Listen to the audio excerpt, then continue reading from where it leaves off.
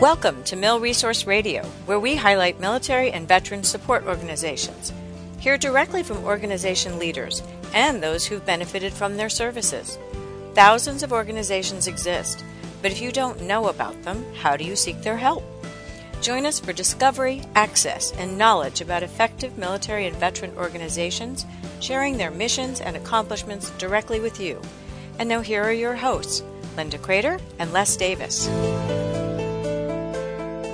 That you've joined us this morning. We have Jason McNamara as co-host with me today, and we are going to be talking about a topic that we hear about a lot, but perhaps don't understand as much as we possibly could be.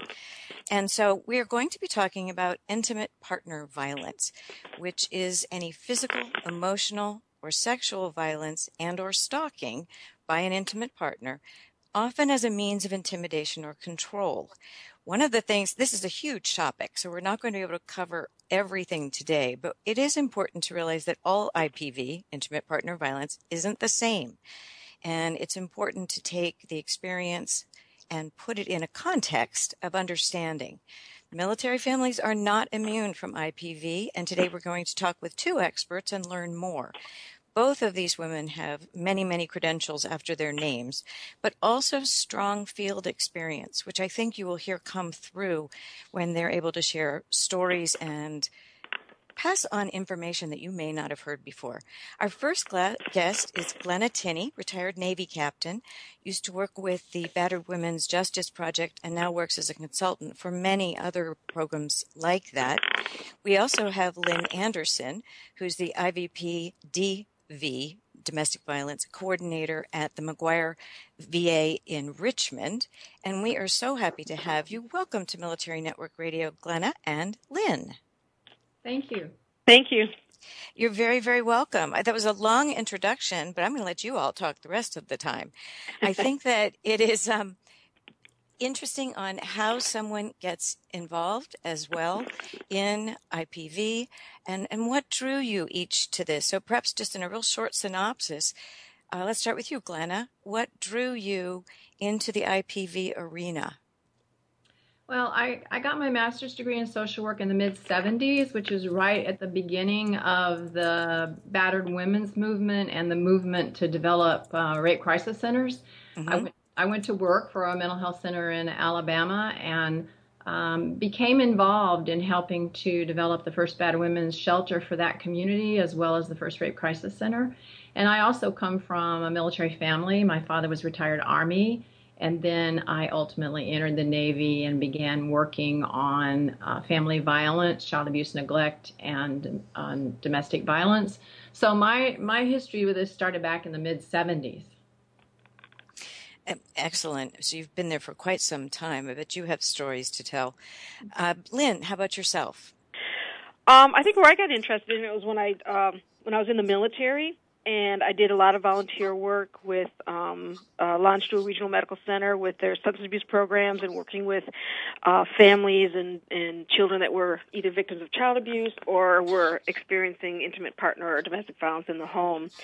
I left the military and got my master's in social work in '99, and my first job was supervising a one-of-a-kind program in the nation called the Second Responders, where we actually had social workers embedded with the police, and we would go out with the police, and we'd go to a lot of domestic violence and do a lot of work with men and women who were being abused and try to get them as safe as possible. So it's a passion of mine, and it's just one of those wonderful programs that does so much for our society and for our children, and also for the people that are surviving it. Absolutely. And I think it is important to note that because of the hour time frame that we have for this, we will be bringing in, but only contextually, the co-occurring conditions of PTSD and TBI, substance abuse, depression, those kinds of things. We will be talking about them as part of risk factors and bring them in somewhat, but we think that we can put an entire show together on additional reasons why there is IPV and DV. Let's talk first about the definition. Why do you use the term Glenn, I'll give this one to you. IPV versus domestic violence or battering. Well, domestic violence has come over the years in many jurisdictions to be a broader term, which refers to any kind of violence that occurs within a household. It's not specific to only the intimate partner relationship. So we use intimate partner violence to really highlight that we are focusing on the relationship between the intimate partners. Sometimes they're married, sometimes they're not. But it doesn't include children and grandparents and, other violence that occurs in the family. Battering is a type of intimate partner violence, and I think we're going to talk about that a little bit more in a few minutes. Absolutely. A very important part to talk about. But I think it is important because when people think of domestic violence, they automatically think of first responders who get a domestic call and something like that. So intimate partner violence is between the relationship of the intimate partners. And it can be, I think what was most interesting to me as you and I spoke and Lynn and I corresponded was that it can be physical, emotional, sexual violence, but it can also include things like stalking. So fear and intimidation and control are also very high components of this condition. Can you speak a little to that, Lynn? Yeah. So it's when I first started in this field and was watching and learning and watching how the manipulation and how it becomes such a game of power and control, and how they systematically take away a woman's, or I use women, but there are men that are victims, ability to be independent and have confidence. It's, they become overwhelmed. And when you have someone who is being isolated or not having access to funds or being humiliated, beaten, sexually abused, they lose a sense of themselves and they get stuck. And one of the things that I do and that our staff do here is helping re-empower the woman, helping the person become more confident with themselves and understand that it's not their fault and that they can do much better for themselves, and we can help them with that.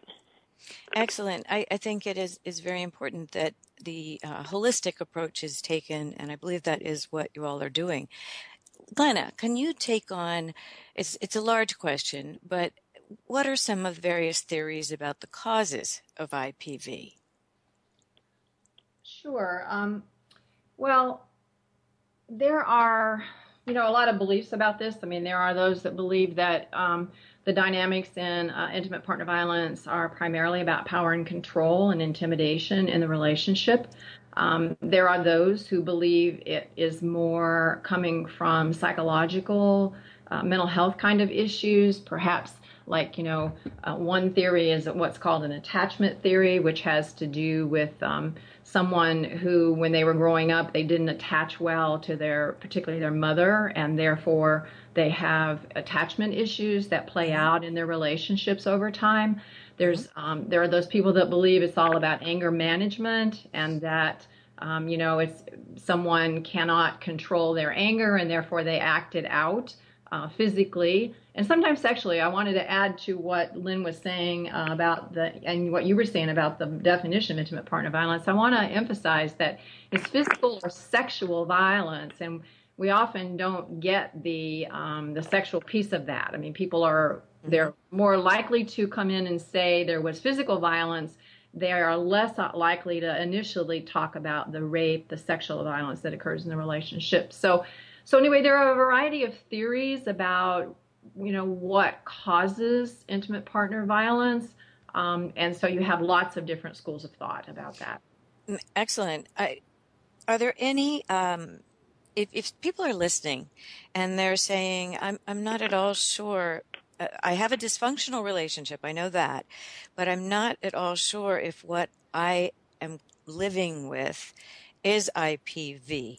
Are there any red flags or words that you look for, either of you, when you're talking or people have reached out for support or help?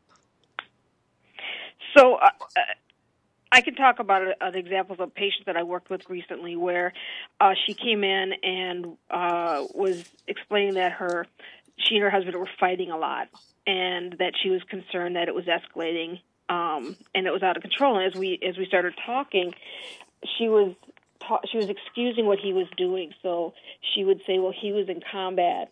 He's got PTSD, so he's going to be angry, and I need to just accept that." And so when he raises his voice and puts me in the corner and yells at me, that's just normal because it's PTSD. So when I hear someone talking about the acceptance of violence, whether it's physical, through sexual, then my flags start going up.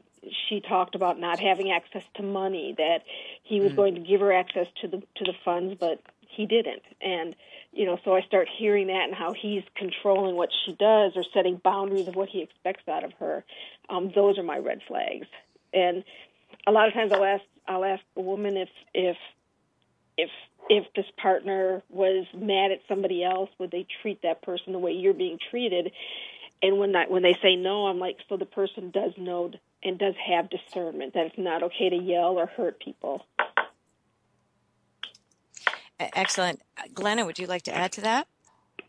No, I think that's an excellent example. I mean, I think that, when you have control, you have a partner who's trying to control where the partner is going, who they're seeing, what they're doing. They, if they're, like she said, controlling the money, like they're trying to tell them what they should do about birth control. I mean, there's just a whole wide range of tactics that would be red flags. But control, I think, is a huge piece of it.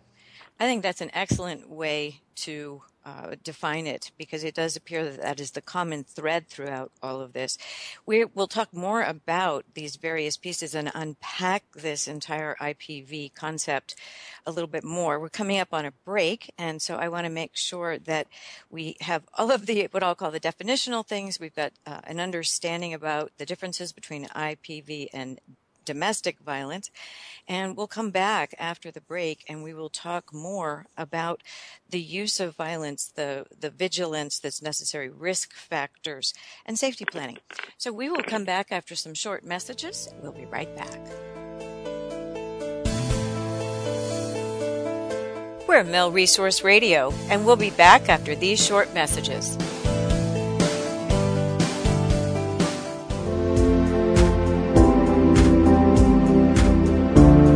Are you a family caregiver in the military community? Join us on veterancaregiver.com. In the military and veteran community, there are 5.5 million caregivers of our nation's injured, ill, and wounded. Whether your family member served in World War II or in the most recent Iraq and Afghanistan conflicts, there are unique needs of military and veteran caregivers. Navigating any medical system takes skill and help in obtaining good care. Veteran Caregiver has access to a rich network of advocates and organizations to assist you. Find excellent resources, short informative videos, an active Facebook community, and empathetic support. Veteran Caregiver supports those from every service branch and those who served in any conflict. Need information on sandwich caregiving, EFMP, or aging issues? VeteranCaregiver.com provides information and community to those managing busy lives with compassionate care. That's VeteranCaregiver.com. Support for those who care.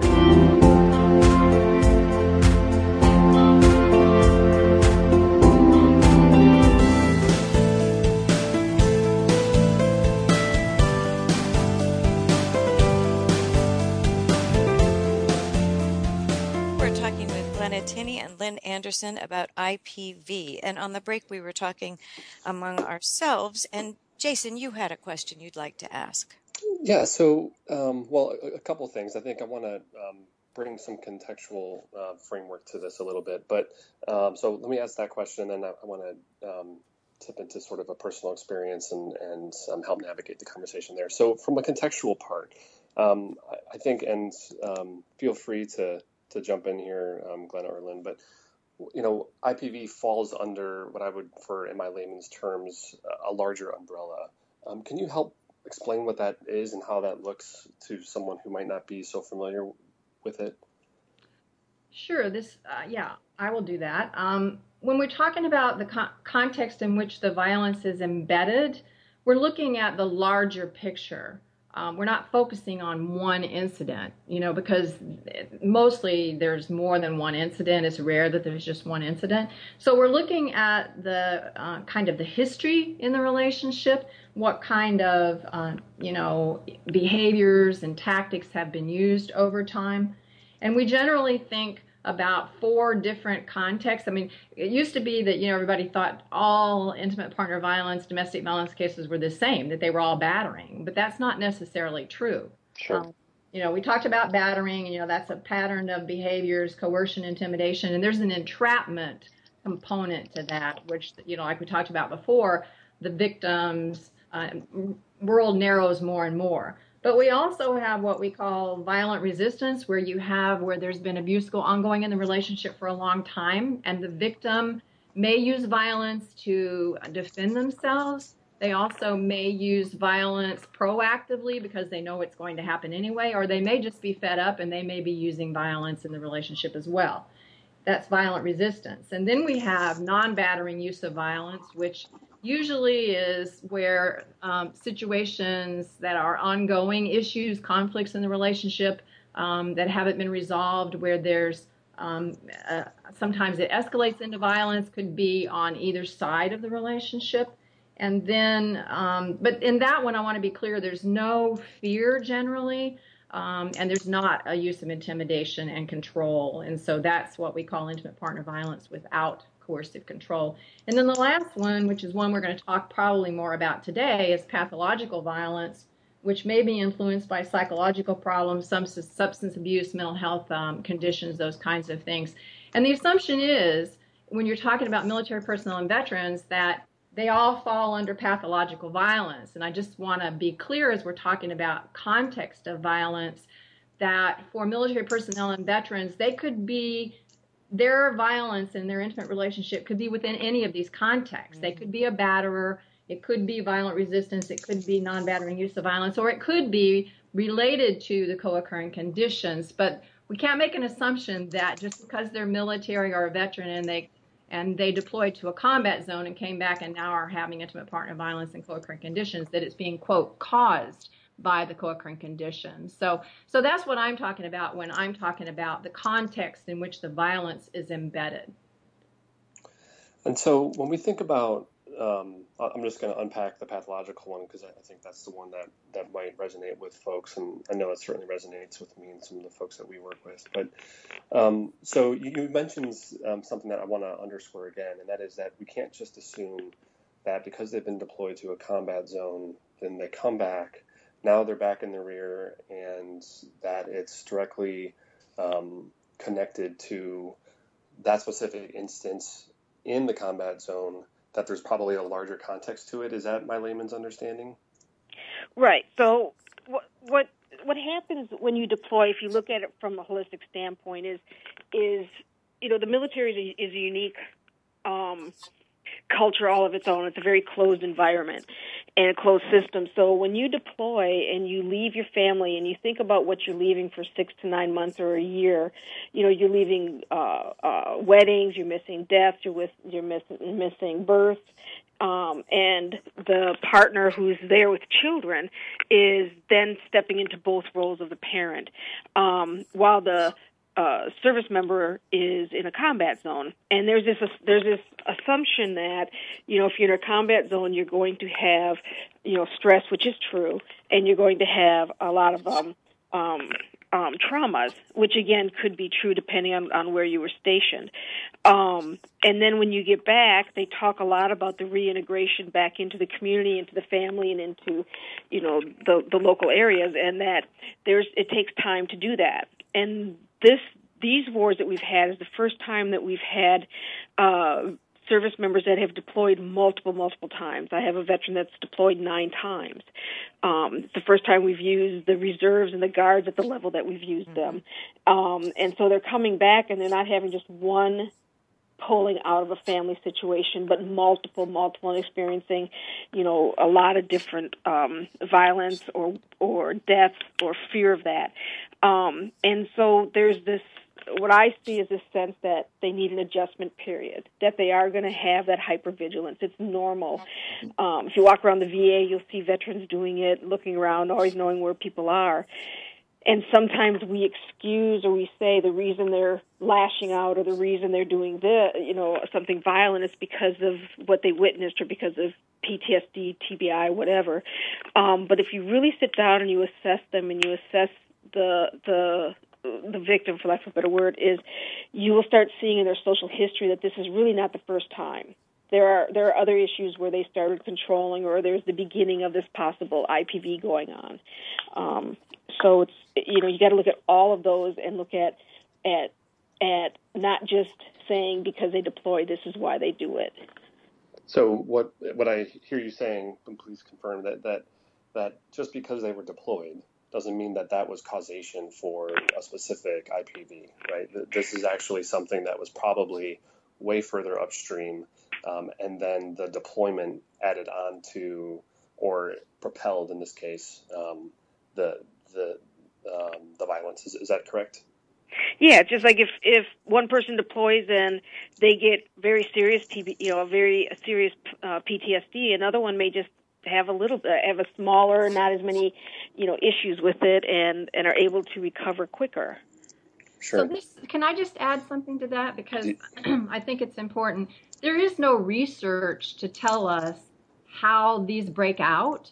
So, you definitely have some subgroup of people who were abusive prior to deploying and coming back, and then they may have co-occurring issues.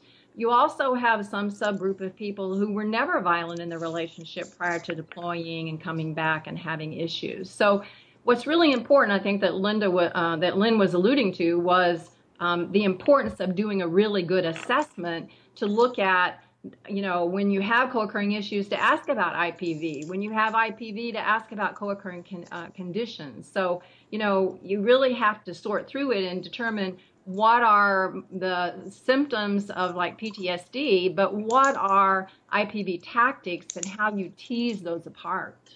Sure. Yeah, that makes a lot of sense. And obviously we can start to go down how we start to analyze and how we start to look at reintegration and what that actually looks like. But I want to pause for that for 1 second, because I want to come back to something that I think is really important. And it's this idea of the women's use of violence, where we're thinking about the differences between how women use violence and how men use violence. And I think, Linda made a comment on break that, we try to have a balance of male and female on the show because it gives different perspectives. And I think that's really important here too, because I think we're seeing more and more women that are, signing up for the military. This is no longer a quote unquote men's game. This is really about who wants to serve their country. And we're seeing an increase in enlistment for women. That's a great thing for that. But then there's also downstream side effects. So can you talk a little bit about what maybe some of the differences are and how gender changes the way they use violence? Yeah, I would like to jump in on that. Because there's a lot of research out there that is really saying that IPV is gender neutral, and that women are as violent as men in their intimate relationships. And, women are violent in intimate relationships, but there are some differences in terms of how they use that violence and the effect of the violence. So, women, and they're generally not batterers. As we've defined battering, they're generally not batterers. And because there's often not that attempt to dominate or intimidate in the relationship, their violence is often minor and ineffective, and has little impact on the partner. Many of the cases that I see or that I have to do technical assistance for, they are defining, that they are afraid of their partner, and that the violence, it keeps them from doing things in their lives. That's not generally true. They're afraid to leave. They can't leave. They're threatening them if they try to leave. Men often, if it's the abuser's a woman, they don't feel like they can't leave the relationship. They don't have the same level of fear. The level of injury is often different, because unless the woman partner is using a weapon, then usually they don't have the same level of fear that they're going to be killed or that they can't leave the relationship. Women often experience more severe consequences, for the violence. And when they use violence in the relationship, it can escalate their partner's violence, which can increase risk and danger in the relationship. So, there's a lot of reasons why the research indicates that women are as violent as men. A lot of it has to do with the kind of tools that they're using to ask the questions and women's willingness to be more forthcoming. I do want to make a comment, though, that, there are certainly same-sex relationships. IPV is present in same-sex relationships. So when you have two women in a relationship, you can have a batterer or a woman being a batterer in that relationship. And in heterosexual relationships, in my experience, women are generally not batterers. They use a lot of psychological violence, a lot of psychological abuse, emotional abuse. You'll hear men talking about that often. But the physical abuse that limits a person's ability to live their life, you don't see that as often with women being the abusers in the relationships. And I don't know, Lynn, you may have a different experience with that, but that's what I have seen. No, I actually echo that. I think about when I worked first for the locality before I came to the VA, is a lot of times, especially early on, the police were not really doing a good job of who should be arrested. They couldn't discern that. They didn't have the training. And so women, when they were being attacked and they finally had enough, they tend to grab whatever's next to them. They're weaker, they don't have training, so they grab the lamp, they grab the knife, they grab the pot, whatever it is to get out of that. Yeah. Lynn, I'm so sorry. Yeah. We have to go on break now, and we will be right back after these short messages. We're Mill Resource Radio, and we'll be back after these short messages.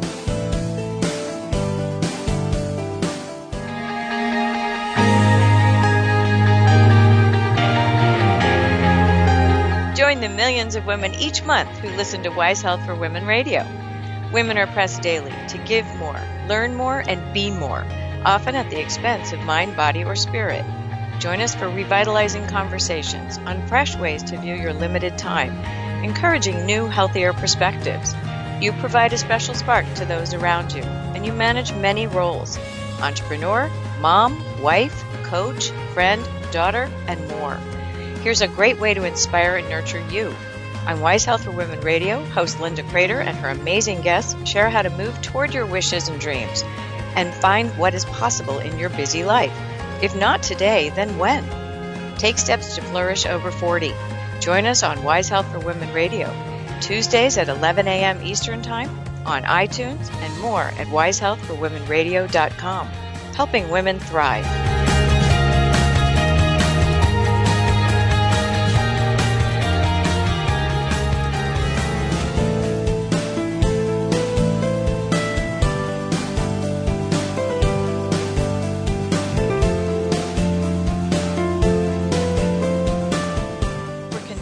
Discussion on intimate partner violence, and we were talking before the break about the differences, the contextual relationships, the differences between men and women and violence. And I know, Jason, you said that you had a story and another question, so why don't you go ahead and ask that now? Yeah, so if we can just unpack the pathological violence part a little bit more, and I think, as you mentioned earlier, this is something that most people can probably relate to, but you made a very important comment in the last segment, and that was that oftentimes the causation for IPV isn't necessarily because they were deployed in combat or because they had a specific incident in the military per se. This was something that was further upstream, and this is just sort of a continuum of that, and the incident in the military, be it deployment or some sort of training, has propelled that a little more. That's something that I think a lot of folks can resonate with. I know personally that when we deployed to Iraq and when we came back, there were a number of folks on our team that basically, went off the handle, if you will, for lack of better words. And these are folks that were the top of the top professionals in the military, and they had gone through extensive training. They had gone through extensive testing. They were true professionals. Even to this day, I would still call them that. And so they came back from deployment. They went back to their partner, and abuse was sort of a regular thing, either personally to themselves through substance abuse or through direct violence with their partner. So, you made the comment that you have to start analyzing not just that specific instance, but you have to look at the larger picture of it. So to that point, how do you start with that, right? How do you start to frame out, a history or a linear timeline of where things are starting to fall in and how IPV fit into that? How does one start there? The way we do it, and what I think is the best way, is to really get a strong biopsychosocial assessment with them and talk about, about what was their childhood like, what did they observe, what was their family dynamics, what are past relationships like, have they ever witnessed or experienced abuse of any kind, and then for the military, I found that. Especially early on when soldiers would come back, is they would withhold so much information because they were afraid they would get stigma, they'd have the stigma, afraid they'd lose their clearance or not be able to deploy again. They didn't want to they didn't want to appear that they were weak, so they held stuff in, and the deployment became a factor in why abuse happened or why violence happened, but it was not necessarily the cause of it. If you really sit down with them and do that strong discussion with them and get that history. Sure. Well, and although the co-occurring conditions that we're talking about, PTSD, TBI, substance abuse, depression, those are all contributing factors. They're not necessarily causal. There's a lot of research that shows a connection between post-traumatic stress disorder for veterans and an increase in violence in general, as well as increase in their intimate relationship. But, one of the key things I think that we need to really focus in on is, is there violence everywhere? I mean, when I was active duty and I was interacting with command, and someone would say to me, well, I just think it's it's just an anger management issue. And so I would say, oh, okay. So then that person's coming into the command, they're like smacking down the XO, the CO. And of course, that was not the case. They were not acting out their violence anywhere except in their intimate relationship. So that's a key piece. If that violence is focused specifically on that intimate partner, then you have intimate partner violence. You don't have the larger just anger piece occurring. This is Lynn. I'm sorry, go ahead. Well, I think that it's important that we are now talking primarily about the person committing the violence. It's important also, I think, to understand the victim behavior and why certain times they're not reported. And also, how do you help gather information from vets, as you put it, Lynn, who are not sharing information when they first come back or even after they're back? So 2 questions there. We can take them as you'd like them, but I think it's important to understand the victim behavior as well as the perpetrator behavior. Right. So, with veterans that come back, it's just a matter of building. To me, what I found is a matter of building rapport, and eventually, as they get more comfortable, they'll share more.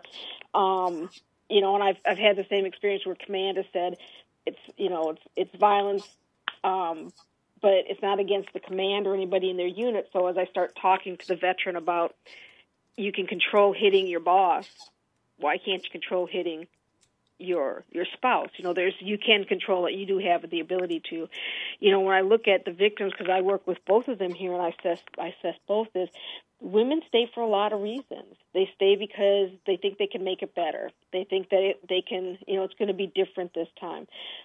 Sometimes there's a financial reason to it. You have someone who doesn't have any resources, isn't working, has been isolated, and they're on active duty. They at least have a place to stay. They got food coming in. If they've got children, they know that they're taken care of.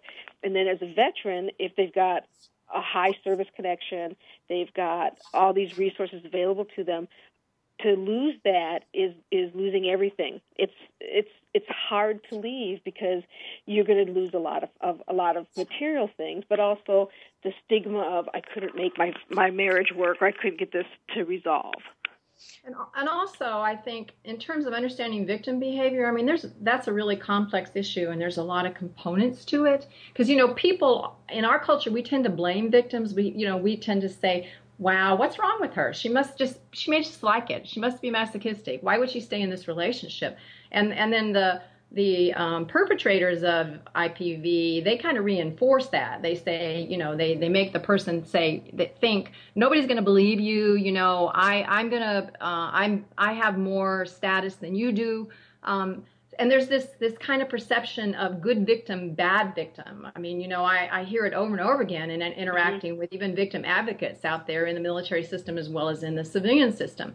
Because, you know, all of our people that are survivors of intimate partner violence, I mean, you know, they have mental health issues.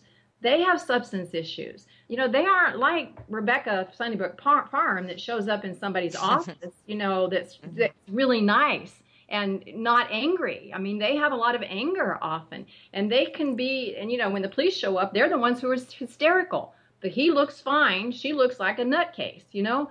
And so there's people who don't understand the dynamics, you know, they tend to blame the victim and think that, you know, she's just making him hit her, or she's just making him be violent. And then the other issue about not leaving that I really want to emphasize is risk and danger.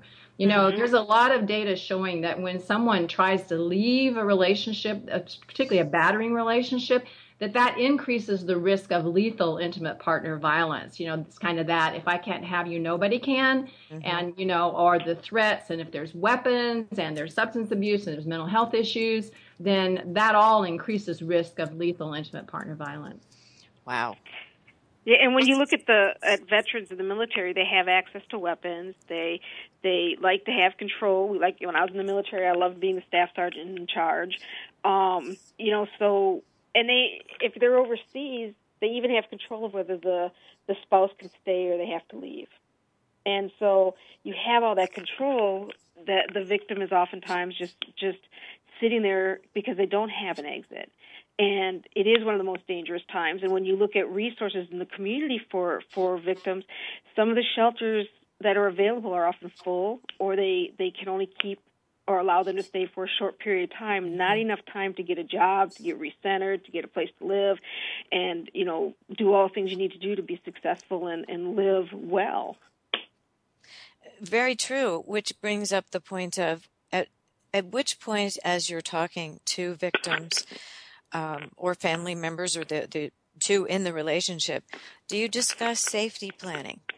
Because I know if it gets to the point where it is truly, you know, possibly going to be lethal, certainly going to be injurious, is safety planning something that comes up very openly, that is understood as a consequence if this continues? I'm, of course, talking about those that are in treatment and trying and making an effort to get help.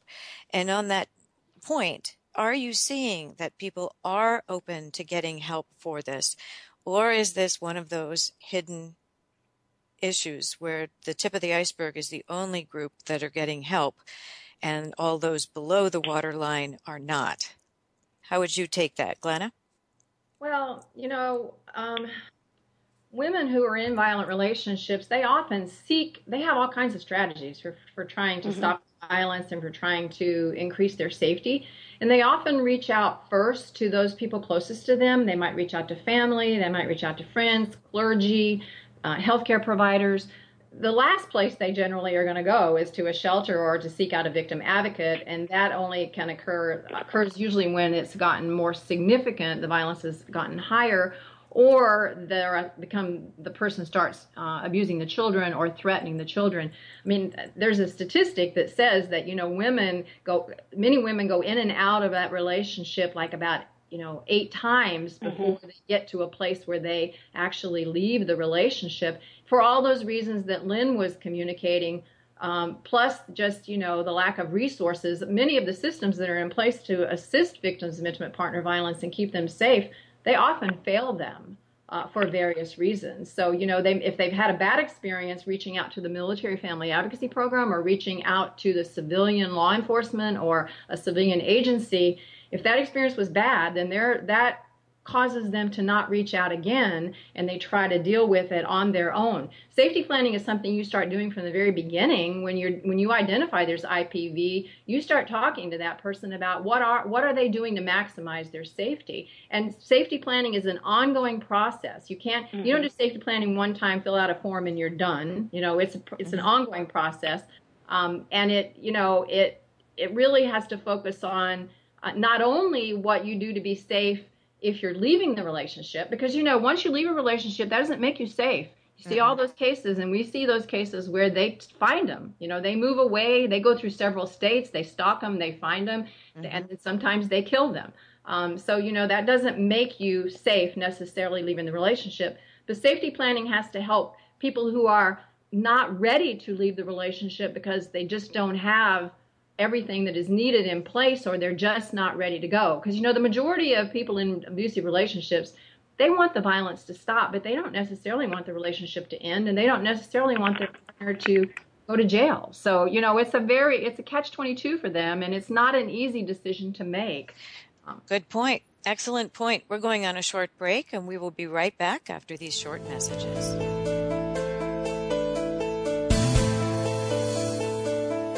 We're Mill Resource Radio, and we'll be back after these short messages.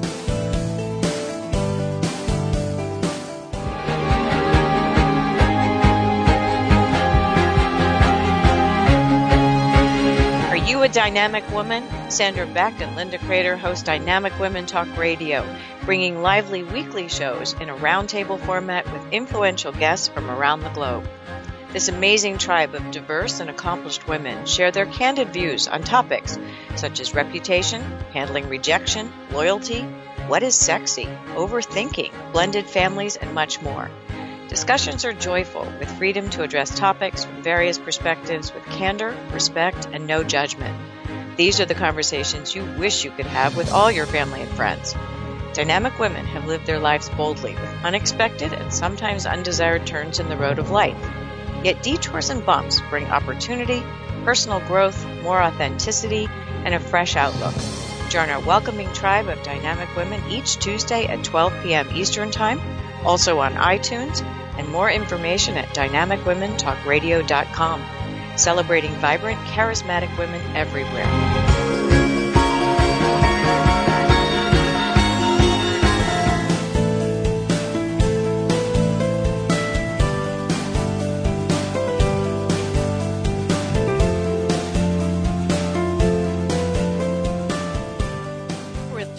Intimate partner violence with Glenna Tinney and Lynn Anderson.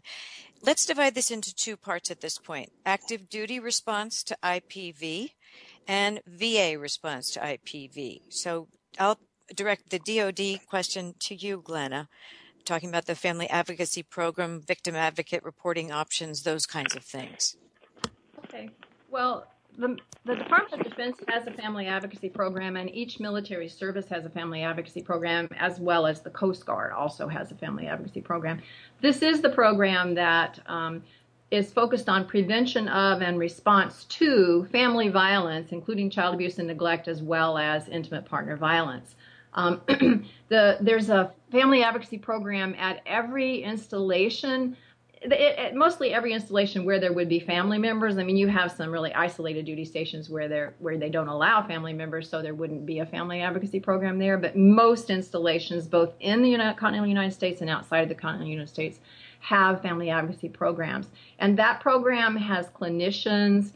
They have victim advocates who are available to work with victims and help them sort through their situation and make decisions.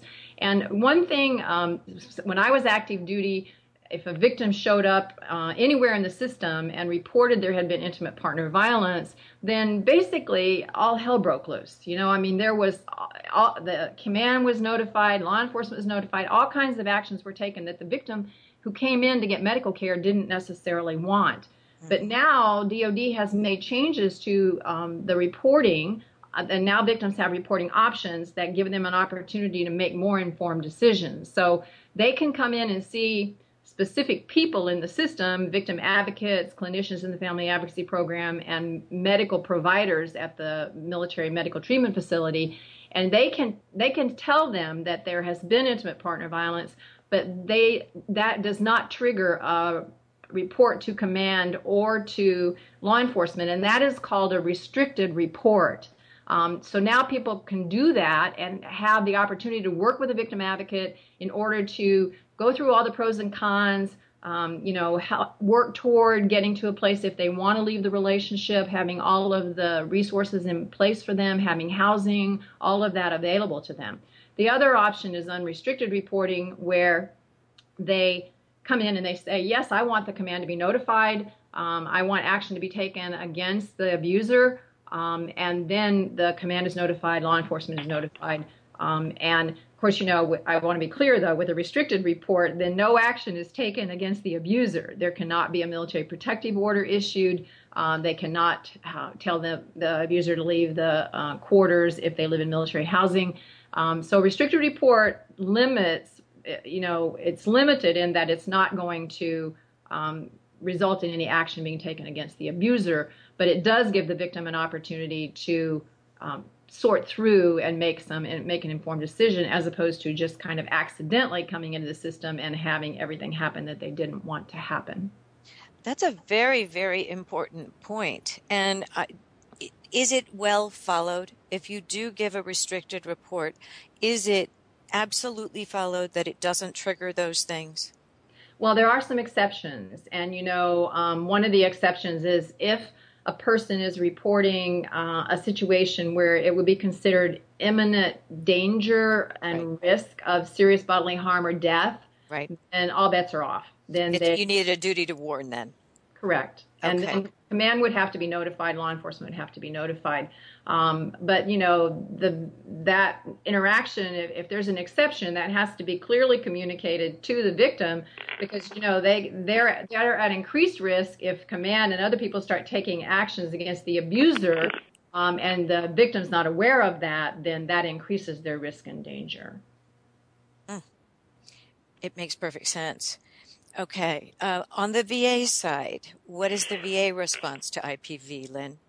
So in 2012, as they convened a domestic violence, intimate partner violence task force, we haven't really had a policy or directive that talked about what we should be doing and how we were going to handle it.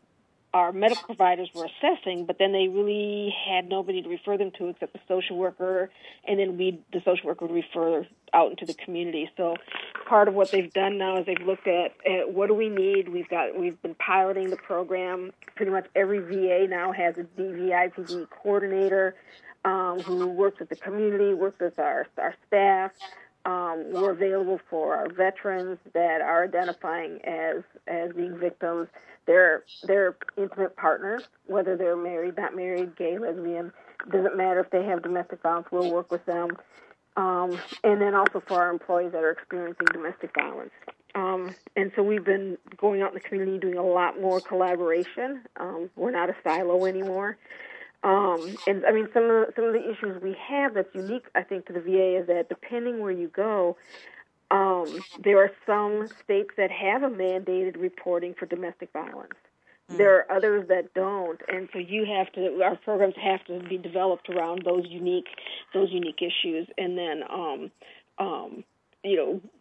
providing the services, couples counseling, family counseling if that's what they want, and or again helping them prepare to leave at the safest manner that they can. On the break, we were talking also about the shelters, and when someone decides to leave, they're at heightened risk because that's an action that may have causal reactions.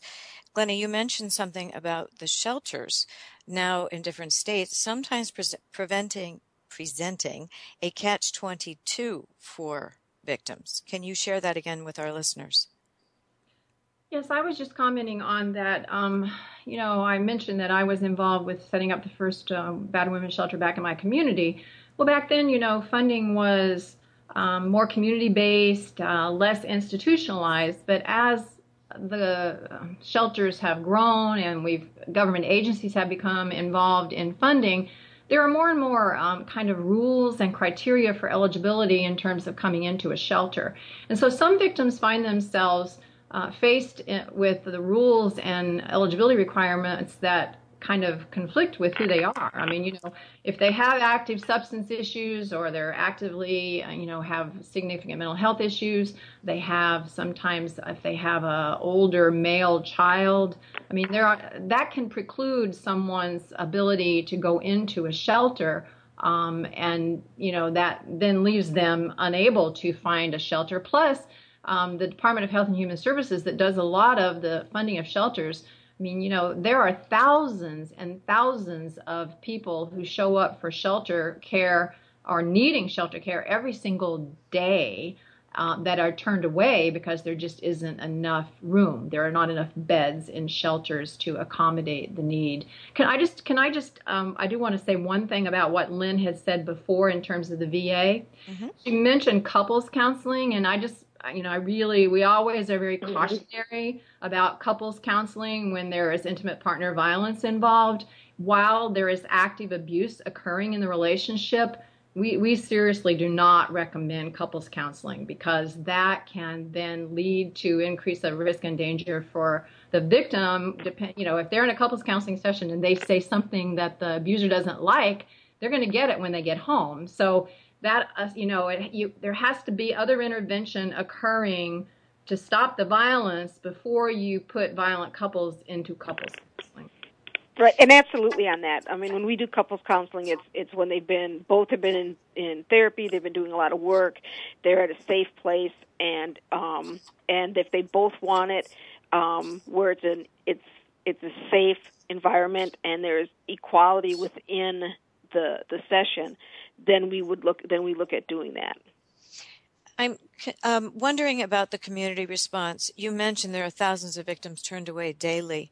Is the community response that this is a complex issue, and so it is very difficult to set this up? Is it a regulatory thing with the rules criteria that make it a catch-22, as we just discussed? What is the reasoning and the general response by the community to helping resolve some of these issues of IPV? Well, I think the lack of resources is a huge issue in terms of not having enough money to have the adequate number of beds. Many communities have developed what we call a coordinated community response, where they bring together all of the different groups and agencies who would be involved in responding to intimate partner violence, including the military, if it's a community where there's military installation. And they work on developing memorandums of understanding with each other for information sharing, for a smooth transition, should a military victim want to go into the civilian world. I think the VA is trying to, as Lynn was making reference to, they're trying to reach out and have collaborative relationships with the local domestic violence programs to have, again, a smooth transition for victims utilizing those services. So, there's a variety of kind of responses to it. I don't know that there's much to do about some of the eligibility criteria. I mean, I don't know that all shelters are rigidly subscribing to those. Maybe they are. I mean, it just creates problems for victims who are, again, not that perfect victim. They have issues, and they still need somewhere to go.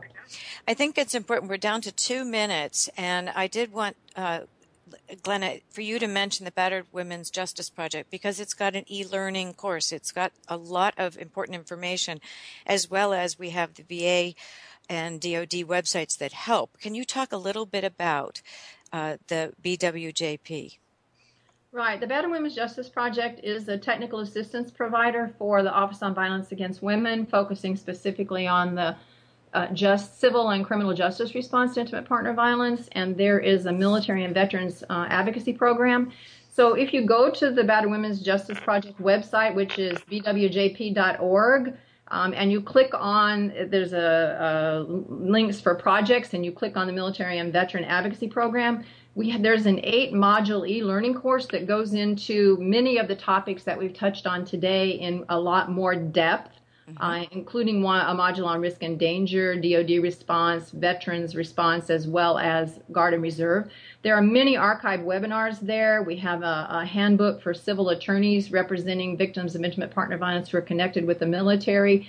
We have a whole collaborating for safety, the whole coordinated military and civilian response to domestic violence. And we have understanding the military response to domestic violence tools for civilian advocates. I also want to say Brian Clubb is the coordinator for that program, who can be reached at 571-384-0985. or his email address is bclubb, C-L-U-B-B, at bwjp.org. Okay, I've got to cut you off because we're going to lose time. There's also the va.gov website where you can put in for more information as well. Thank you both for being with us. We're delighted you joined us today and talk with you next week. Thank you for listening to Mill Resource Radio. For more information, go to millresourceradio.com.